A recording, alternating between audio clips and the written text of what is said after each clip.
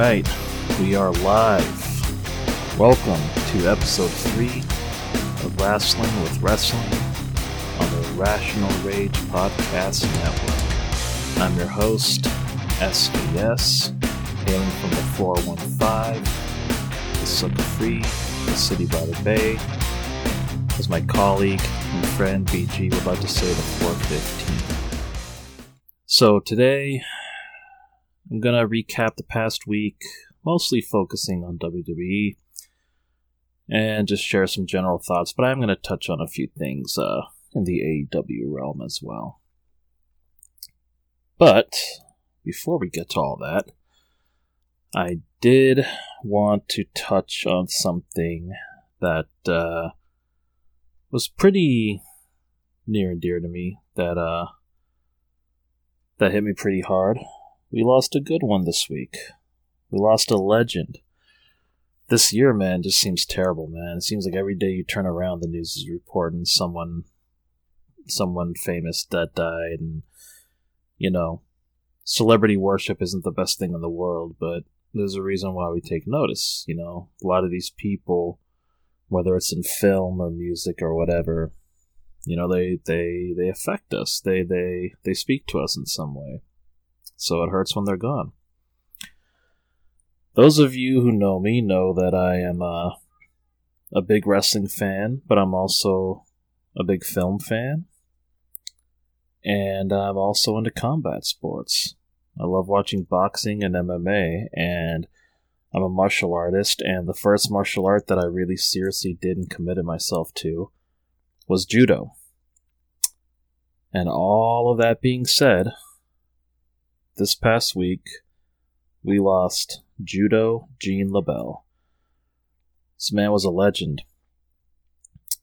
He started training in boxing and catch wrestling as a kid, if my information's right, under Ed the Strangler Lewis, Carl Gotch, and one of my father's old favorites, Lou Thesz. He then trained in judo, hence his nickname. And he trained at the Kodokan in Japan. That's like the birthplace of judo. That's the place to go. That's where you want to train judo. And, you know, I bring up the film thing because he was also a Hollywood stuntman. He doubled for George Reeves. He was a Superman stunt double. And he also took on Bruce Lee in the Green Hornet when he was playing Kato. In fact, they're saying that, you know, for anybody who saw Once Upon a Time in Hollywood, that Brad Pitt's character, Cliff Booth, was based on Judo Gene LeBell. Which makes sense, given that Quentin Tarantino had Cliff Booth and Bruce Lee throw down, and given the fact that the one bit of offense Cliff Booth really got on Bruce Lee was a grapple hold, which makes sense, Judo Gene. The way the real story goes, Judo Gene picked up Bruce Lee in what I believe was sort of like a fireman's carry. Bruce Lee was absolutely livid, didn't know what to do, started screaming, "Let me down or I'm gonna kill you." Judo Gene then said, "I can't let you down, because if I do, you'll kill me." And that was very Gene. Like from what I've heard, you know, people that say that they've met Gene LeBell, you know, he had a really good sense of humor. And that broke Bruce. He got him to kind of laugh, and he said, okay, look, just let me down. I tell you what, I won't kill you if you show me how you did that. Which, you know, is par for the course with Bruce Lee, because, you know, they call him the Godfather of mixed martial arts for a reason, because, you know, he wanted to incorporate different styles. So he wanted to learn how Gene LeBell picked his ass up like it was nothing. Speaking of early roots of mixed martial arts, another thing about Gene LeBell, a lot of people talk about Ali facing Antonio Inoki in a early MMA match before MMA became MMA. Many people would say that Gene LeBell was in the first ever MMA match. Fought the boxer Milo Savage in 1963, and he won via rear naked choke. Before I move on and get to why you guys are here, the wonderful world of sports entertainment, just want to share one last story. It's also said that Gene LeBell was dared by Steven Seagal to try to choke him. Apparently, Gene LeBell not only choked him out, but when he choked him out, he made him shit his pants. That right there makes Gene LeBell a hero in my eyes. So, R.I.P. Judo Gene LeBell. SmackDown did a nice little tribute. It would have been nice if it was at the top of the show, but I understand he wasn't a wrestler signed under WWE or anything, even though he did professionally wrestle, so yeah, R.I.P. Judo Gene. Lived a long life. And, on to the show. On to some wrestling. So, once again, Triple H is, proving that he's, really a guy that you want in charge. He's really booking the hell out of these shows, man. We're seeing hints of what he did in NXT on the main shows now, on Raw and SmackDown. Of course, it's not quite the same, but, the shows are just getting a lot better. I know there's still some people that have some conspiracy theories. I know Mr. CM Punk, we'll touch on him a little later, has insinuated that Vince is probably still running things behind the scenes, calling in, telling his daughter and son-in-law, do this, do that, I think you should do this, you should do that. He's really running the operation from behind the scenes, sort of a shadow government kind of way. Now, I'm not saying that's impossible or that I wouldn't, that I would put it past Vince. I definitely wouldn't, but I think the quality of programming we've been seeing lately on WWE really, really tells me that is not happening, because we're seeing things that he would not have done. Things that he should have done, that I wish he would have done. So, let's kick it off, huh? So, on Monday, they talked about something that I was saying for a while. I was like, whatever happened to this whole thing with the tag titles? The women's tag titles. After Sasha and Naomi walked out, because of Vince and John Laurinaitis who are gone, they said that, they were going to do a tournament to crown new women's tag title champions. And then they never said anything else about it. I figured it was because they were trying to get the two back.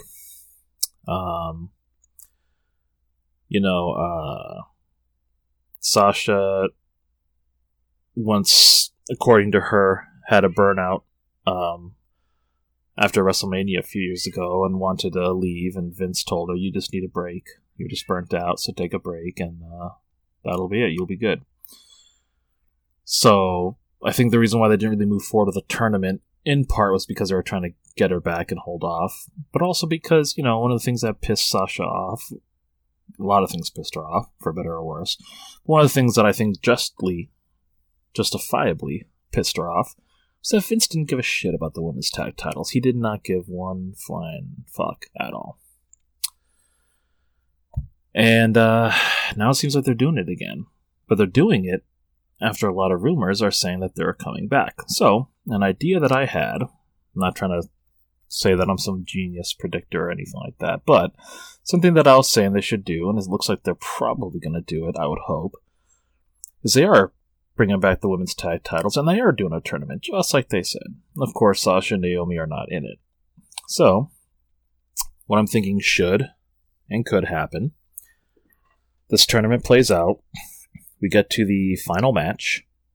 Not sure if this would be a Clash of the Castle. It would make sense if it was.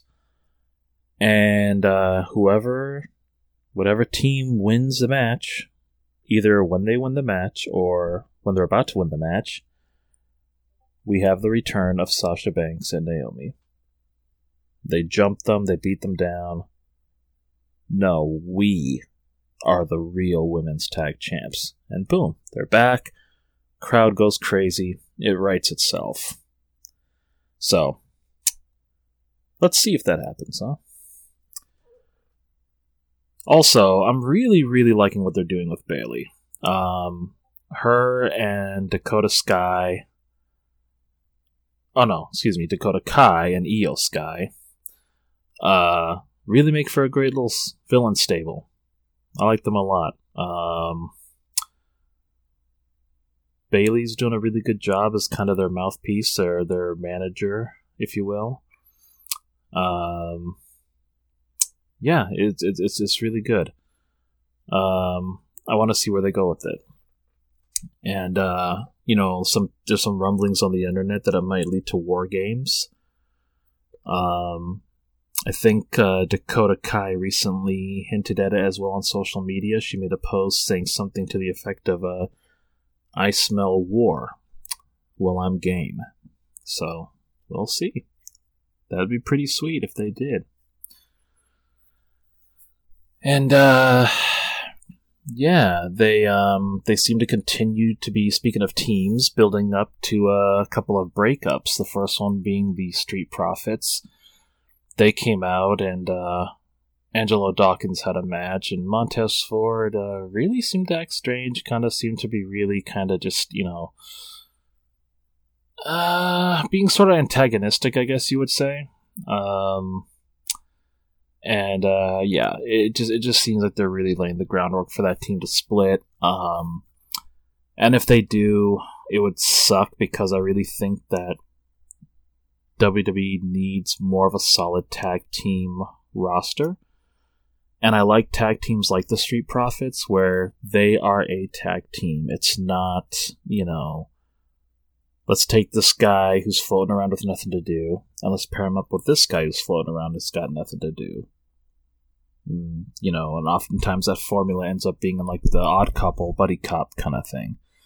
Don't get me wrong, it's worked in the past. I mean, the Rock and Sock Connection, one of the greatest tag teams ever. I think Austin teamed with Mick Foley as Dude Love once, so that was pretty amusing. Taker and Kane were the Brothers of Destruction. Most recently, Cesaro and Sheamus were a great tag team together. So it can work. But I really like when you have teams like the Street Profits, the Usos, the Viking Raiders, true tag teams. And Vince always wanted to split those guys up. Did it with Heavy Machinery, And I understand a lot of them do eventually break up. DIY, of course, split up way back when in NXT, which would be interesting to see if they bring back The Way, Johnny Gargano, and Candice LeRae, if Gargano and Ciampa will team back up. Which, by the way, excuse me, another thing that Trips is doing really well, and that we're seeing the positive effects of, is, letting these wrestlers do what they do on the mic. Because Ciampa killed it in his promo on Monday. With the Harley race robe hanging in the back, and that was NXT Tommaso Ciampa. I mean, you saw that psychotic look in his eyes. I mean, you really felt it. I mean, it was really, really damn good. And going back to the team breakups, seems like the long-awaited breakup that we all knew would happen between Rey Mysterio and Dominic Mysterio might just happen. Finally. There's a segment where, I believe it was last week, Edge accidentally speared Dom.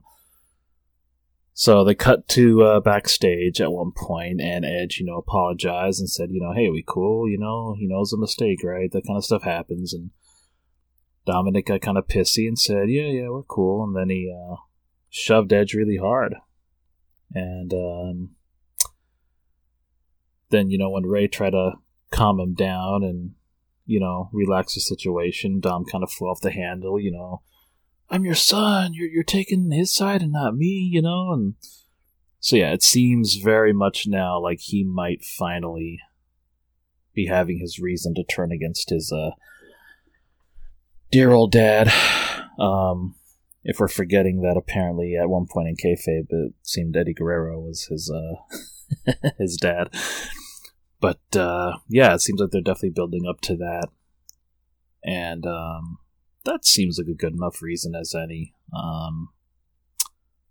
Feels a little soon. Hopefully they should be stretching it out a bit. Because, if you're going to break them up, I feel like the match that you really want them to face off at is WrestleMania, obviously. Especially if it's a retirement match for Rey where he passes down the mantle to his son.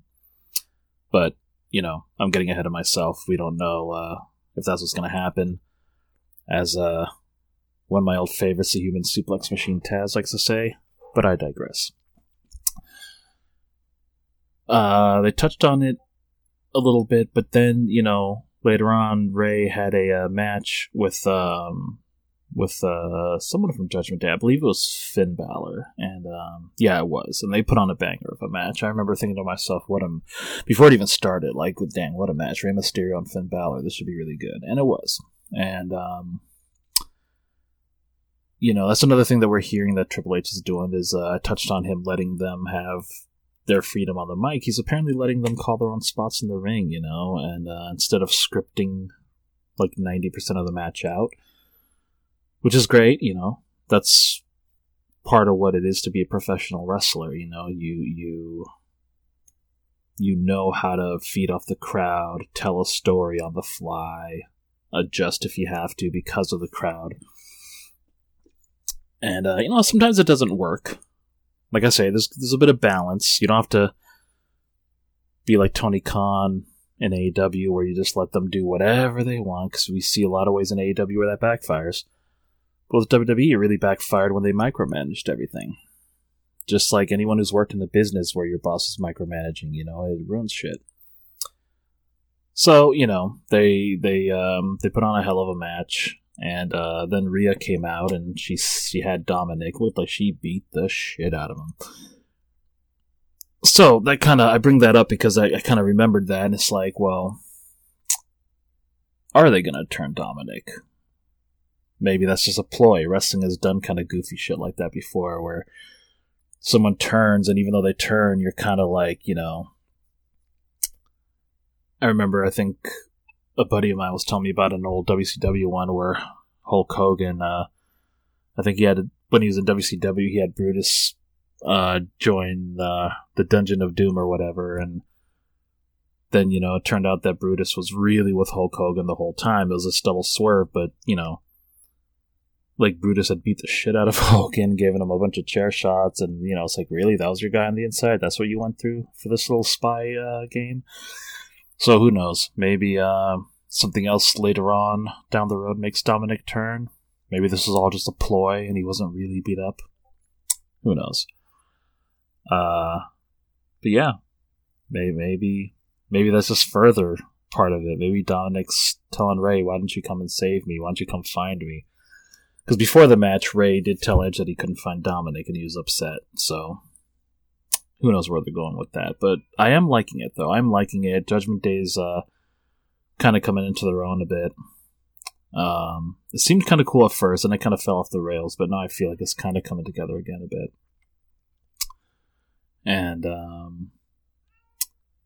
for those of you, if you can hear my cat, I apologize. Molly really wishes she could be co-hosting with me.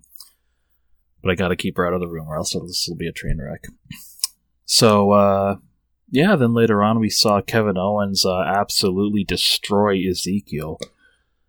I mean, he practically murdered the guy. And I liked this because, I've always been a big Kevin Owens mark.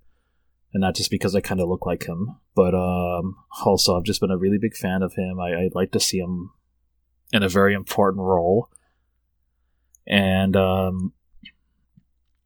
I like Ezekiel. I like what they did. But it seemed like the whole gimmick was predicated on this joke about, when he was driving Kevin Owens insane, when Owens was trying to call him out for really being Elias in disguise and him saying he wasn't. And we did it.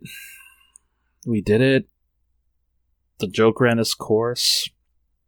I mean, how much longer can you milk that thing, It doesn't seem like it's gonna last forever. So what else do you do with Ezekiel?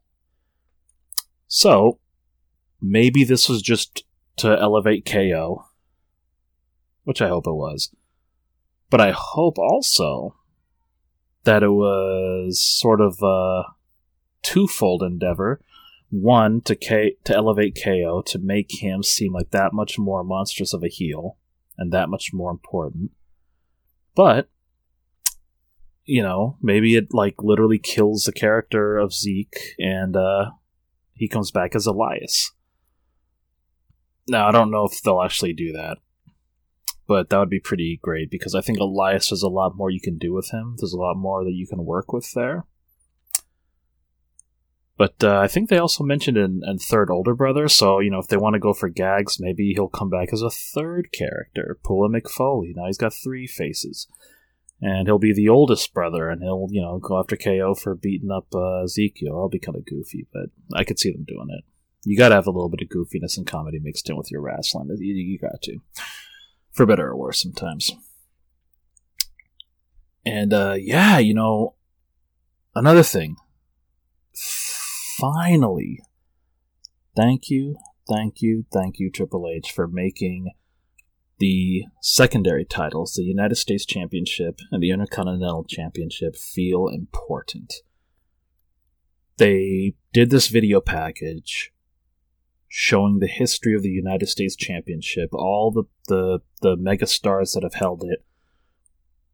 And man, it got me kind of pumped up. It was like, yes, I know, this is how important this title is. I'm glad it seems like you guys are finally realizing it, WWE. About goddamn time. It's no longer just a piece of jewelry being passed around. It seems like something important. Like when, here's my old man get off my lawn moment, but, back in my day, when I was a kid, I remember Shawn Michaels and, Scott Hall, R.I.P., having that epic ladder match at WrestleMania 10 for the Intercontinental title. I mean, that was such a match. Ricky Steamboat and Randy Savage. WrestleMania 3. Believe Bret Hart and Roddy Piper also had an insane match for the IC title. So did Bret Hart and British Bulldog, I think. I mean, it was a very, very important title. And for a long time now, both that and the United States title have felt useless, pointless, like just props. The only time in recent memory that they felt important were when John Cena held the United States Championship, and every single week he would do the John Cena United States Championship Open Invitational. Every single week he'd kick off the show, come out and say, whoever wants some, come get some. We'll have a U.S. title match right now. That made it feel fairly important. And for the Intercontinental title, The Miz, he did a great job of making it feel important because that was his baby. He did the most heel shit. He did the most villainous shit. He did whatever he could to hang on to that title because that was his baby. That's how important it was to him. But other than that, other than those 2 instances, they didn't feel important, but now they're starting to. And I know it's going to take more than video packages, but sticking with Raw right now, the US title specifically, they did that amazing video package. Ciampa did that fire promo where he was this psycho, crazy guy. Came out with the Harley Race robe and took on Bobby Lashley, the United States Championship. And it felt like a main event match. I mean, they put on a banger. They really went at it. It was great. It was great. So bravo Lashley, bravo Ciampa, and bravo Triple H and WWE for finally making this title feel important. It's about goddamn time. Then we had the main event. That was Miz and AJ Styles. And it was a great match. But the ending to that match, that's what sold the show. And what was that ending? Well, let me rewind it a little bit for you folks. One thing I didn't mention earlier was after Kevin Owens obliterated poor Ezekiel, he did a promo, or an interview backstage. An interviewer caught up with him in the parking lot. And in the background, there was a car crash. You didn't see the crash, you saw the aftermath of it. You saw a couple of wrestlers, you saw a bunch of officials, what seemed to be law enforcement, all standing around the car. What was very cool and very smart was they did not acknowledge it. Kevin Owens and the person interviewing him, I believe it was the Irish guy, I should know his name since he's Irish, but I can't remember right now. Kevin Owens did the whole thing about, I'm putting everyone on notice, I'm making sure everyone knows, blah, blah, blah, blah. Neither him or the person interviewing him acknowledged the car accident behind them. Excuse me. Neither did commentary. And that made it seem real. Now, I'm not saying that I thought it was real, but that really helped sell it. That made you curious about it. What's going on with that red car crash in the back? That's really, really interesting. So then later on in the show, before the main event, two things here to bring up. First of all, even though it seems like Kevin Dunn is not fired, unfortunately, and some of his directing that I do not like remains, unfortunately, there are some things that, I don't know if he got right or if Triple H specifically requested this, but they did a smooth transition before that main event where I forget who it was. Those two girls that are going to face Alexa Bliss and Asuka. They cut a promo, and then it cut to Alexa Bliss and Asuka rebuttaling them. And they said their little bit, oh yeah, well, we're going to kick your ass, basically. That's what promos all are at the end of the day.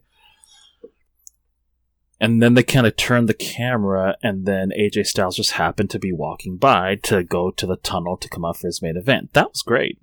That was a seamless, nice little transition that was done in real time, one take. Really cool stuff. I liked that. But going back to the car crash bit, and the ending of Raw, before they did that transition where the camera turned and you saw AJ, in the middle of Alexa Bliss and Asuka's promo, when Alexa was talking into the camera and saying they're gonna kick their ass and blah blah, a bunch of cops ran past Alexa Bliss and Asuka. Just kind of almost shoved them out of the way, just try to squeeze past them and run past them. And once again, they were no-sold. Alexa kind of looked at them, her eyes kind of drifted over, and clearly she saw the cops. And I think her eyes even widened a tiny bit, like, oh, what was that? Very, very good subtle acting on the part of Alexa Bliss. She is going to be, we've seen this happen with a few guys in wrestling. I think she's going to be one of the first females to do it. Like, she is going to become a big star, I think, like, outside of wrestling in terms of acting. She's got really good subtle facial mannerisms. Anyways, enough about me drooling over Alexa and her many talents. She saw the cops, but she didn't really react or oh, what was that? No, she just saw them and then continued on with her promo. And again, the commentators didn't mention anything. No, oh, what was that? What do you think that was about? Oh, I don't know. No, none of that. So, then we get to the main event. AJ Styles and The Miz, they put on a pretty great match. AJ wins, and when he wins, that car crash and the cop thing, a little bit of a payoff.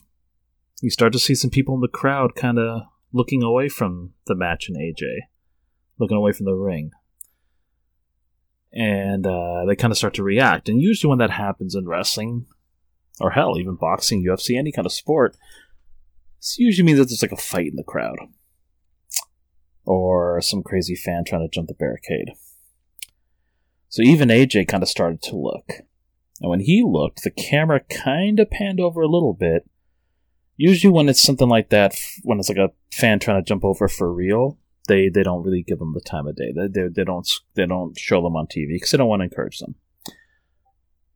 So they did show him, but they were trying kind of not to. The camera was kind of staying on AJ, but it kind of followed him when he went over to look.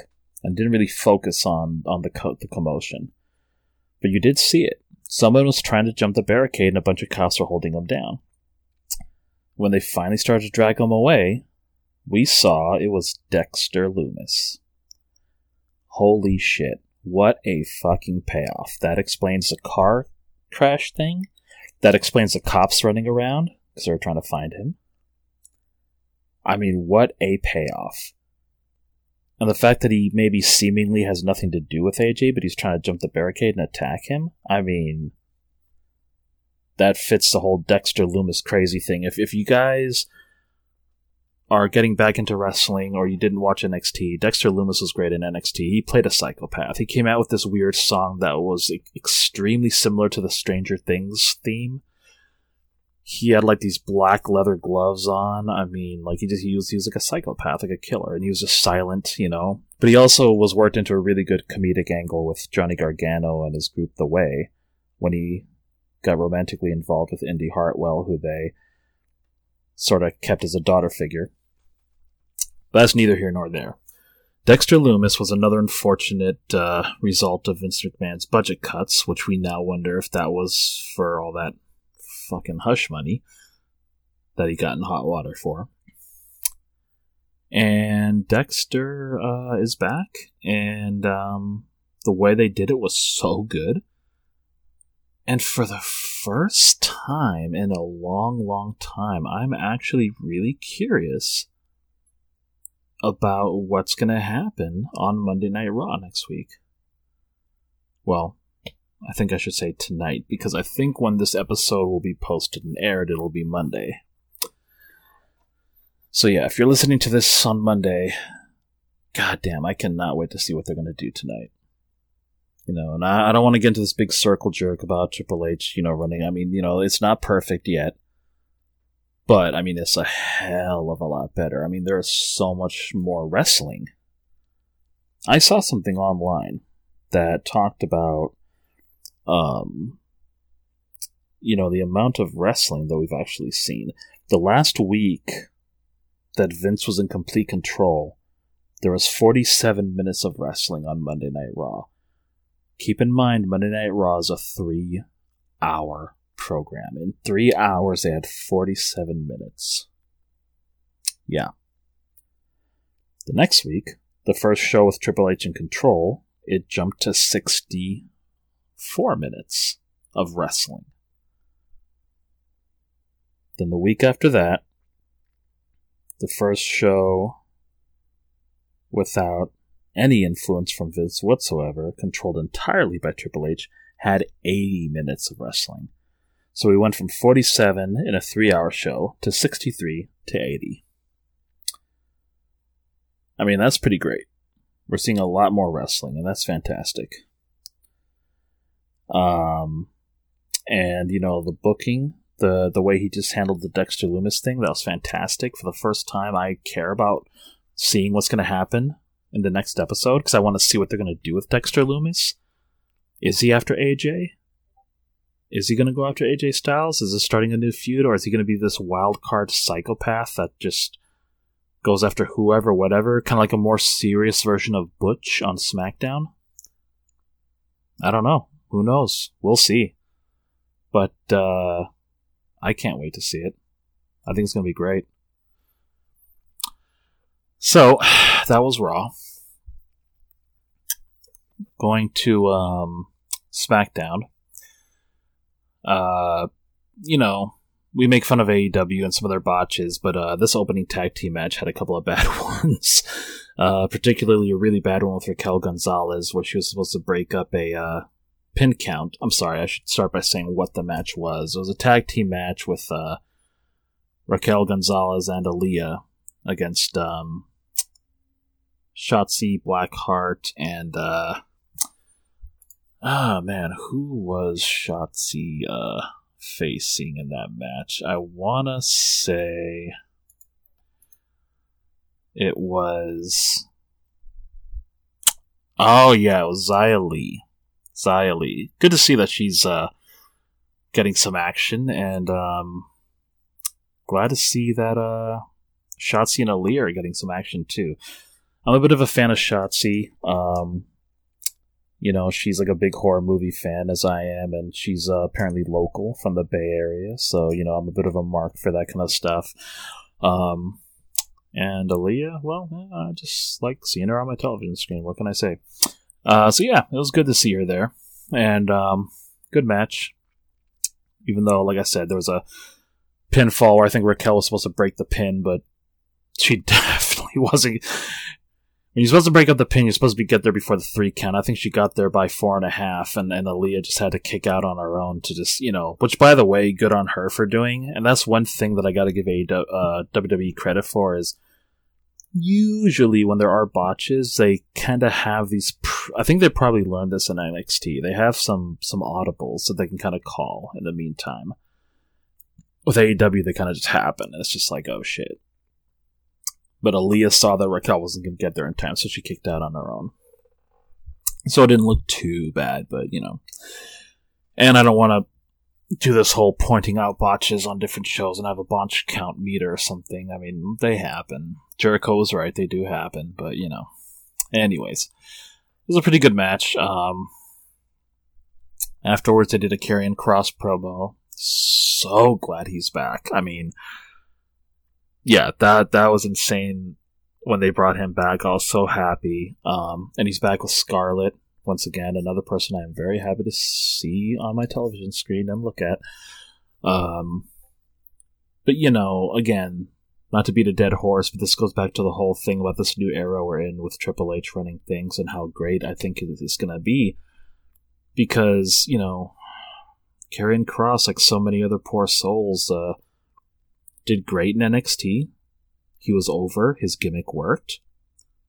And it was just like, dude, all you gotta do is just take all of that, highlight, select all, copy, and paste on the big show on Monday Night Raw or SmackDown. And no, what did they do? They brought him up without Scarlett. They put some weird gimp mask on him. I mean, it was... It was so bizarre and so weird. And of course it didn't work. Oh, and then on top of that is he loses to an old Jeff Hardy. So, I mean, it felt like it was sabotaged and doomed before he could even really get started. So now what do? They debuted him last week by having him attack Drew McIntyre. Out of the blue. Oh my god, Karrion Kross is back. Holy shit, he just attacked Drew McIntyre. And then Scarlett puts her little hourglass down as a message for Roman. Which is great. So now that this title picture is kind of all weird. So, it's going to be interesting to see what they do. But he did a good promo. And then, Drew came out and... cut his promo, and then the Usos attacked him, and then Scarlett came out, and, it was just this kind of 3-way thing. You got the Usos and the Bloodline versus Drew versus Karrion Kross. We'll see how it plays out, but I'm very curious to see how it plays out, and I think it's going to work out pretty well. Yeah, and then going back to what I was saying earlier about the United States title on Raw, take everything I just said about, making those titles feel important. Copy, paste on SmackDown. Do the same thing with the Intercontinental title, because, again, they did another package, a video package of the Intercontinental title's history. The history of great champions that held it, great matches that it was won in. And it made you feel like the title is important. Just like Raw did with the United States Championship, the Intercontinental title felt important. Now, I will say that this has been happening for a little while, though. As soon as Gunther, which I hate saying that, he's always going to be Walter to me, but Gunther, when he beat Ricochet for the title and then started doing the age-old foreign heel, this title is important, that's why I'm holding it, and it will never again be held by an American, ha ha ha. As soon as he did that, it was starting to feel a bit more important. But they're taking it to another level with the video package that they did, and building up this match between him and Shinsuke Nakamura. Which, again, I'm so glad to see Shinsuke involved in an important feud.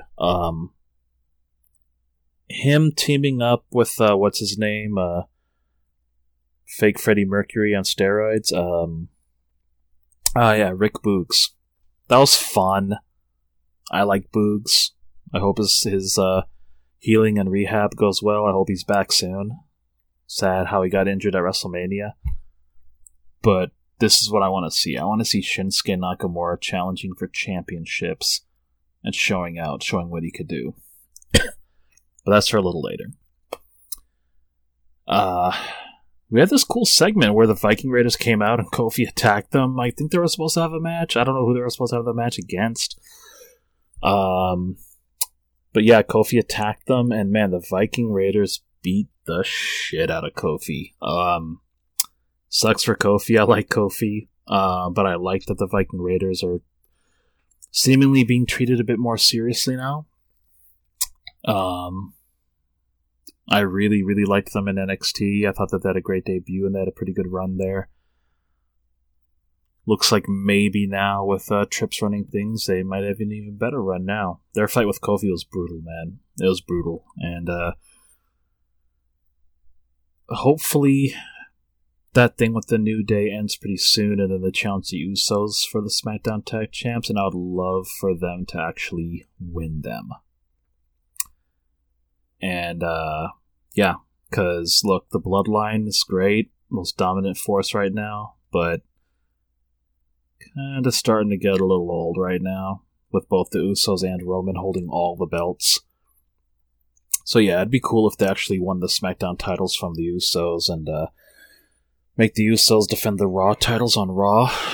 Maybe they could have a back and forth with the Viking Raiders as well, to try to get those titles back. But yeah, we'll see. We'll see what they do there. Now, maybe the Viking Raiders were supposed to face the next people we saw in the ring. It was these two jobbers.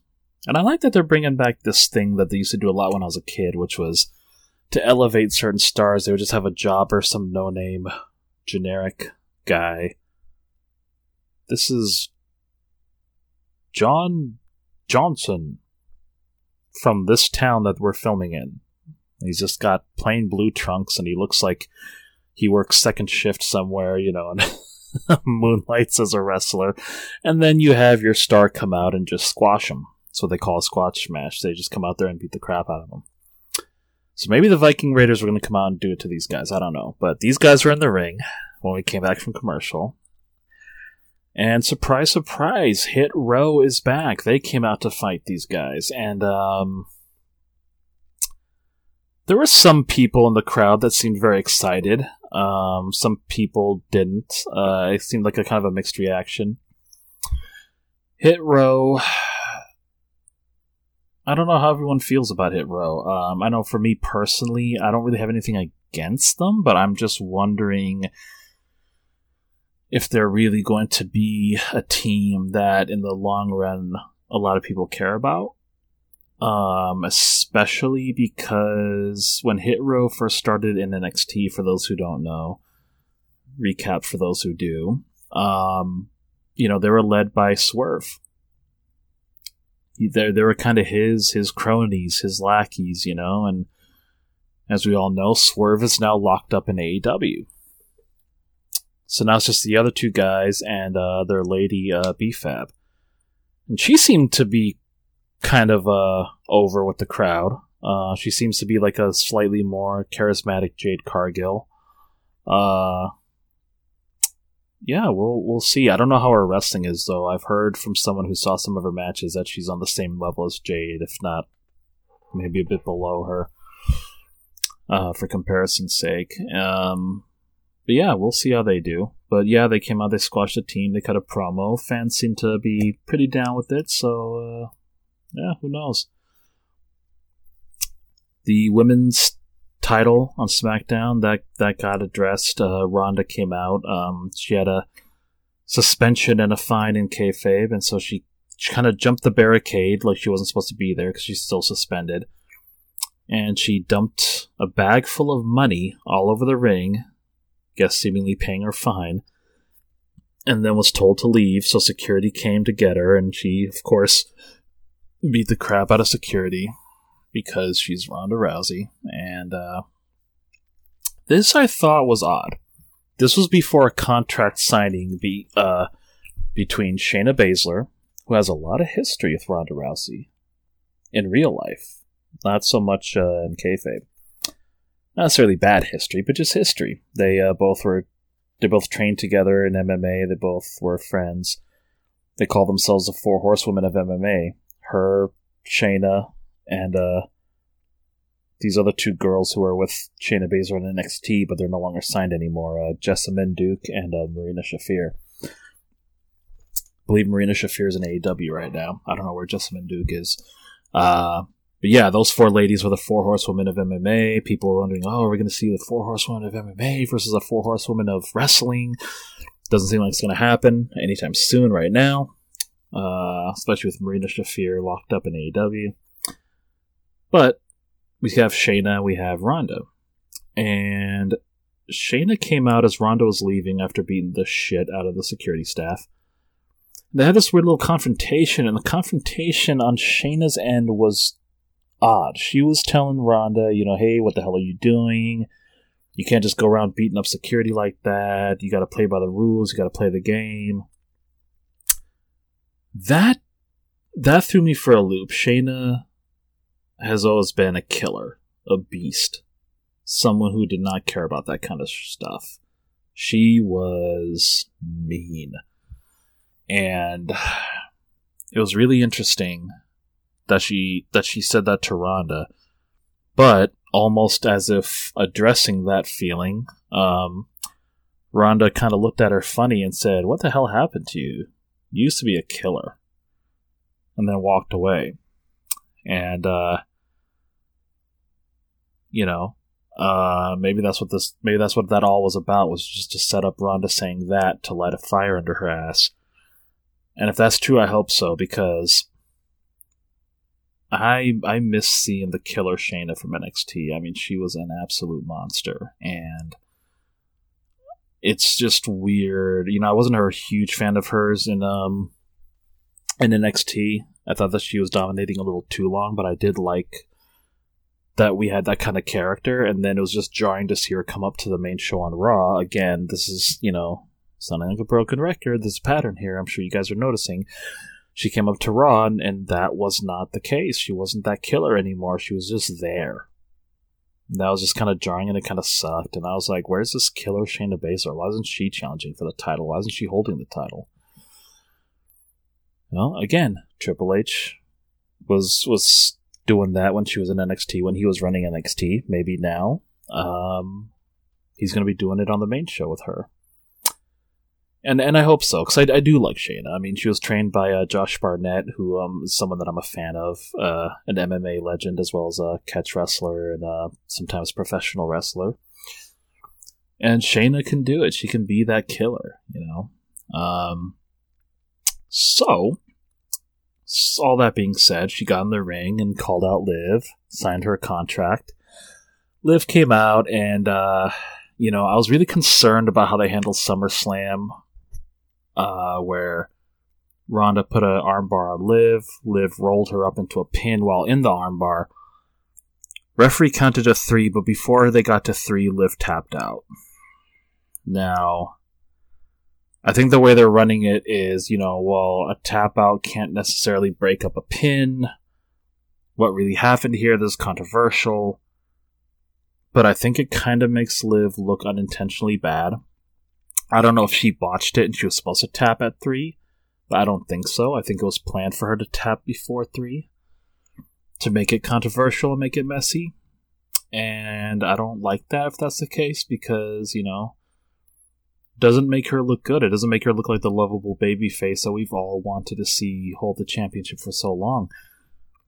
And as evidence to that, last week, fans were chanting, "You tapped out," to her, even though they did cheer her initially.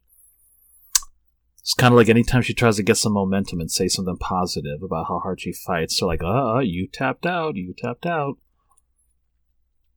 So she came out and she called Shayna a bootleg Ronda Rousey, which made the crowd pop really good, and even I thought that was a pretty good insult. And then she signed her contract and said that, she's going to kick Shayna's ass. But again, crowd started, "You tapped out, you tapped out." So as soon as that happened, Shayna, possibly because of what Ronda said to her, proceeded to beat the ever-loving shit out of poor Liv. And what I liked about that was two things. A, it brought Shayna back to being that monster.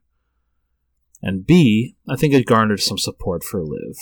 Because, who doesn't love Liv? Come on. Everyone loves Liv Morgan. And you don't want to see her get the brakes beaten off of her, But luckily for her, in the middle of the beatdown, or at the end of the beatdown, I should say, Shayna lifted her up to set her up on the top rope, but Liv kicked off of it, held on to her, turned it into a bounce off the ropes bulldog, bulldogged Shayna through the table, knocking her out. But who knows how that shoulder's going to be at Clash of the Castle. Maybe Shayna's going to actually win, because Liv will have an injured shoulder now, after that beatdown. Then maybe we'll get Shayna versus Ronda for the title? Who knows? But, if it is for Ronda and Shayna, that could be epic. But I really would like to see Liv hang on to that title just a little bit more. And, she needed that win at SummerSlam, and I feel like they kind of botched that a bit with that messy finish. Excuse me. So I would really like to see Liv beat Shayna and beat her decisively, to actually solidify, her run, to actually not make it this kind of weird token thing that a lot of people say, oh, that didn't really count, or that wasn't a good run, So hopefully she beats Shayna and beats her clean, but hey, if she doesn't, Shayna versus Ronda could be a really good match. Could be a really great feud. So later on the show, the Usos challenged Drew. And Drew came out, and he was alone. It was 2-on-1 for a bit, but then Madcap Moss came out to team up with him, which I liked, because I've been a fan of Madcap Moss. He's freakishly athletic, and I hated that stupid gimmick he was stuck in with Baron Corbin, and he's finally out of that. And I think Madcap could be a big deal if they use him right, so it was good to see him come out there and get some more airtime and some more mat time. Ricochet was interviewed in the back and then attacked by Corbin, which again I liked, because I like Ricochet, and I like to see that they're still using him. They're not shuffling him around and forgetting about him, so, he's there, so that's good. And, then we got to the main event. The main event was the Intercontinental title match. Again, I know I'm beating a dead horse, but I'm so glad that this title finally seems important. It was the main event of SmackDown. Intercontinental title on the line. Shinsuke Nakamura challenging against the champion Gunther. Man, these two put on a hell of a match. Great way to end the show. Makes the title feel important. As a Shinsuke fan, I liked seeing that he was in a great match. As a Gunther fan, I like seeing that he was in a great match. Seeing both of them in the main event. Fantastic. So overall, great shows. Raw, I think I'm a lot more curious to see where they go. The follow-up episode, just because of the Dexter Lumis cliffhanger. SmackDown, don't get me wrong, I'm excited for SmackDown, but they didn't have that kind of cliffhanger like Raw did with Dexter Lumis. But both shows are really, really, really solid. It's a great time to be a WWE fan right now. Hell, it's a great time to be a wrestling fan right now, guys. Look, one thing you're going to know about me with a lot of things, it seems like our society right now is really caught up in tribalism.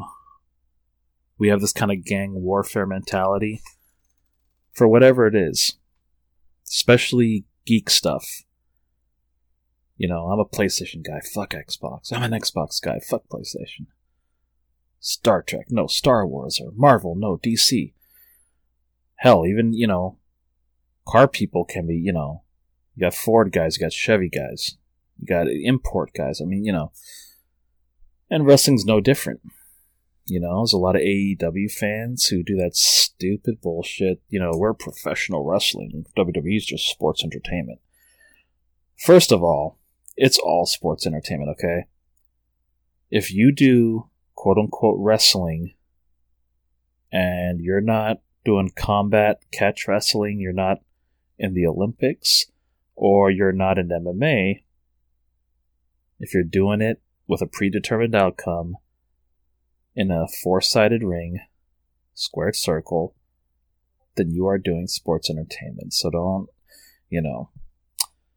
But I get what they're saying by it, and it's an insult that I always kind of hated, but I got it to a degree. But it seems like WWE's getting a bit more like professional wrestling, less like sports entertainment. But yeah, it's a great time to be a fan of wrestling. If you're like me and you're not into that tribalist shit, if you like all wrestling, look, I'm a bit more of a WWE guy, but I love AEW as well. I like both companies. I see things that both companies do well. I see things that both companies need to work on. And I like them both. And I don't eat, sleep, and breathe wrestling, but if I did, holy crap, what a time to be alive. You got WWE, their D-League with NXT. You got AEW, Impact, New Japan. All of these are streaming. Hell, you could watch NWA. They're streaming now on YouTube, I think, right? There's a Fight TV.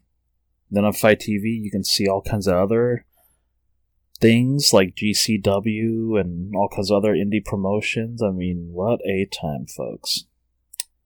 What a time. Speaking of AEW, quick thoughts. I don't want this to be super, super long. I got work that I gotta get to. I have a life like all of you. But quick thoughts about AEW. CM Punk came back. That was pretty awesome.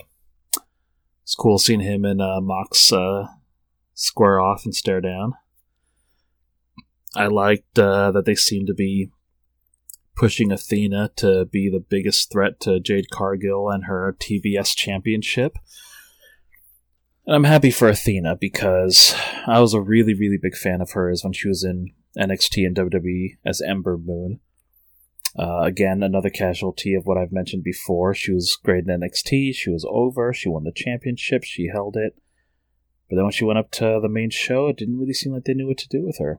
And she got cut. And excuse me. Now she's in AEW. She's going by Athena. And I like Jade Cargill. I think there's a lot of potential there. But she's held that title for a long, long time. And it would be nice to see Athena be the one to take it off her. I would love to see Athena get more gold because I'm a fan of hers. Also, I like that Hangman Page turned down the Young Bucks to be their third man in the Trios Championship tournament. A buddy of mine sent me laughing my ass off when he said that it should be Hangman Page and they should call themselves the Hung Bucks because that's the kind of humor that this friend of mine has.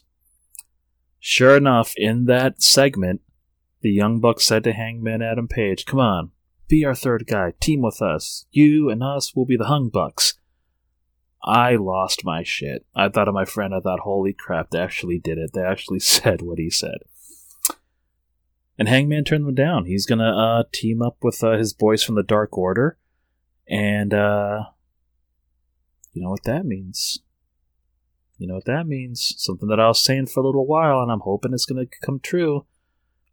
If Hangman Page isn't the third partner for the Young Bucks, maybe that means we finally get to see the return of Kenny Omega. So yeah, AEW has some good things in the works. We'll see what happens there. Yeah, man, so that was the recap and just some thoughts. So far Triple H is doing a great job. Not everything is perfect, There's still a lot of that overproduction. I'd like to see them get rid of that, whatever the hell you would call it, augmented reality or 3D CGI, whatever, You guys know what I'm talking about. When Drew McIntyre comes out, you see these big flaming swords on your screen that are above the stage, and when Bianca Belair comes out, there's this weird, floating pair of lips with a hair braid behind it, and I don't get all that stuff. And the one that boggles my mind the most is for the Bloodline, where you see a CGI animated version of Roman Reigns and the Usos floating above the stage. Why are you showing me that in 3D animation when I'm about to see the real versions of them coming out? What is the point of that?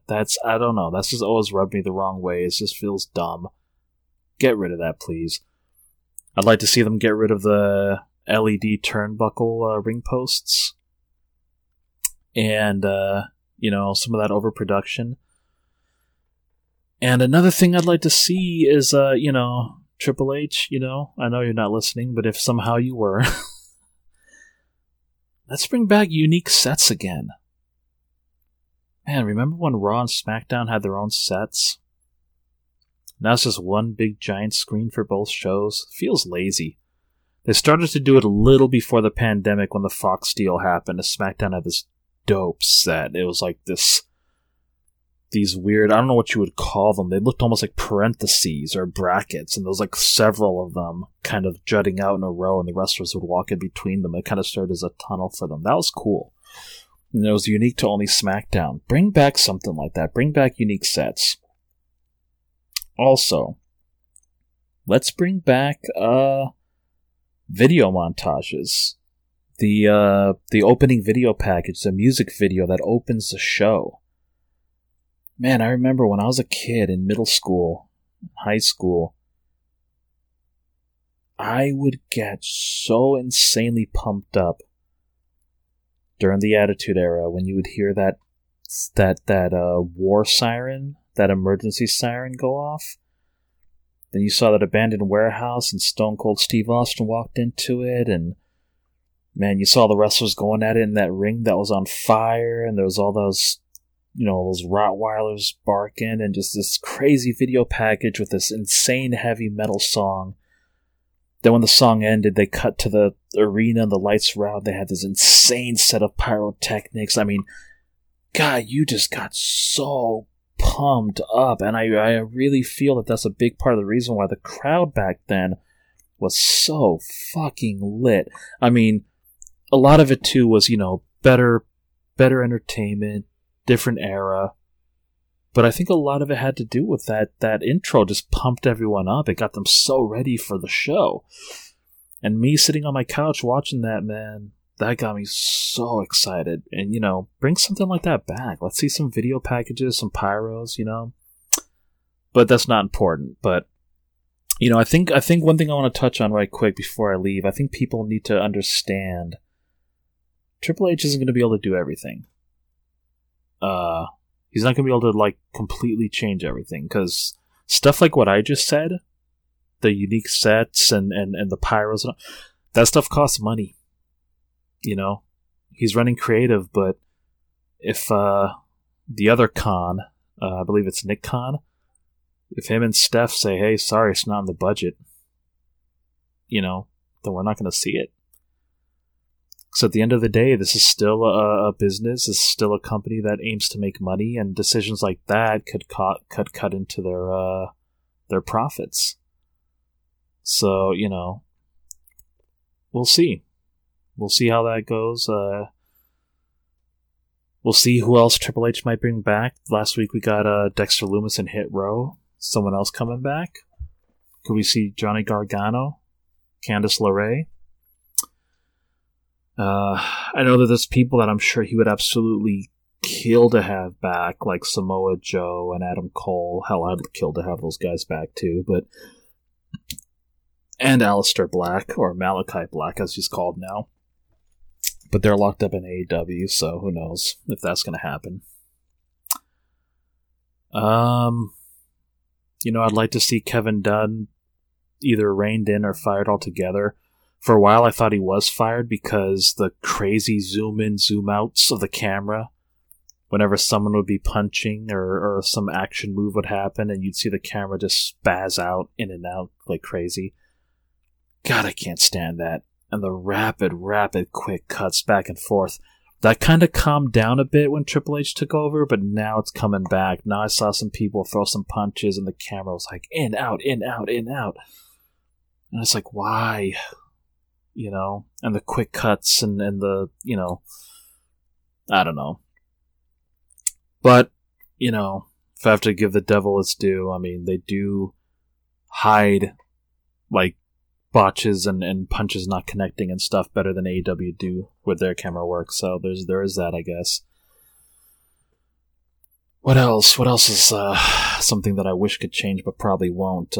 Man, in NXT, I was a big fan of LA Knight, and I hate this stupid gimmick that he's in as Max Dupree, the head of that male model agency. That's such a stupid gimmick. And I had some hope when they brought in that female who was like his assistant. I thought, okay, maybe she can run the agency. And then he can go back to being LA Knight. But no, I think he's going to stay as Max Dupree, because when she was talking for it, it just wasn't really working. And credit to where it's due with LA Knight, man. He is handling this Max Dupree thing, and he is killing it. He's really doing well with it. Just like Pete Dunne, I was upset when Vince made him into this Butch character, but, Pete Dunne ran with it, and he's killing it as Butch. He's doing a great job, so, So yeah, it's not 100% perfect. It's not all sunshine and roses, but boy, oh boy, is it a hell of a lot better than where we were, I was going to say a year ago, but shit, just a month or two ago. I mean, we are so much in a better place. So yeah, once again, great time to be a wrestling fan. This should be coming out on a Monday, if that's the case, and I cannot wait to see Raw tonight. Hopefully you guys are excited as I am and tune in. Same with SmackDown on Friday. We'll see what they do with Dexter Lumis. I'm very, very curious to see about that. Hopefully it'll be a great show.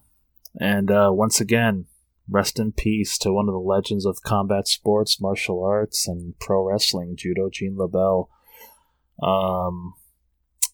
Yeah, this has been another episode of Rational Rage. Their show Wrestling with Wrestling, episode 3. And I should be back next week with another recap, some more thoughts. Maybe BG will be joining me once again. I want to give a quick shout out and thanks to BG and Spiro for giving me the chance to co-host on the last episode and take this ball and run it solo. So yeah, we'll see where this goes. Thanks for staying on this ride with us, and yeah, let's enjoy some wrestling. And I will see you guys next time.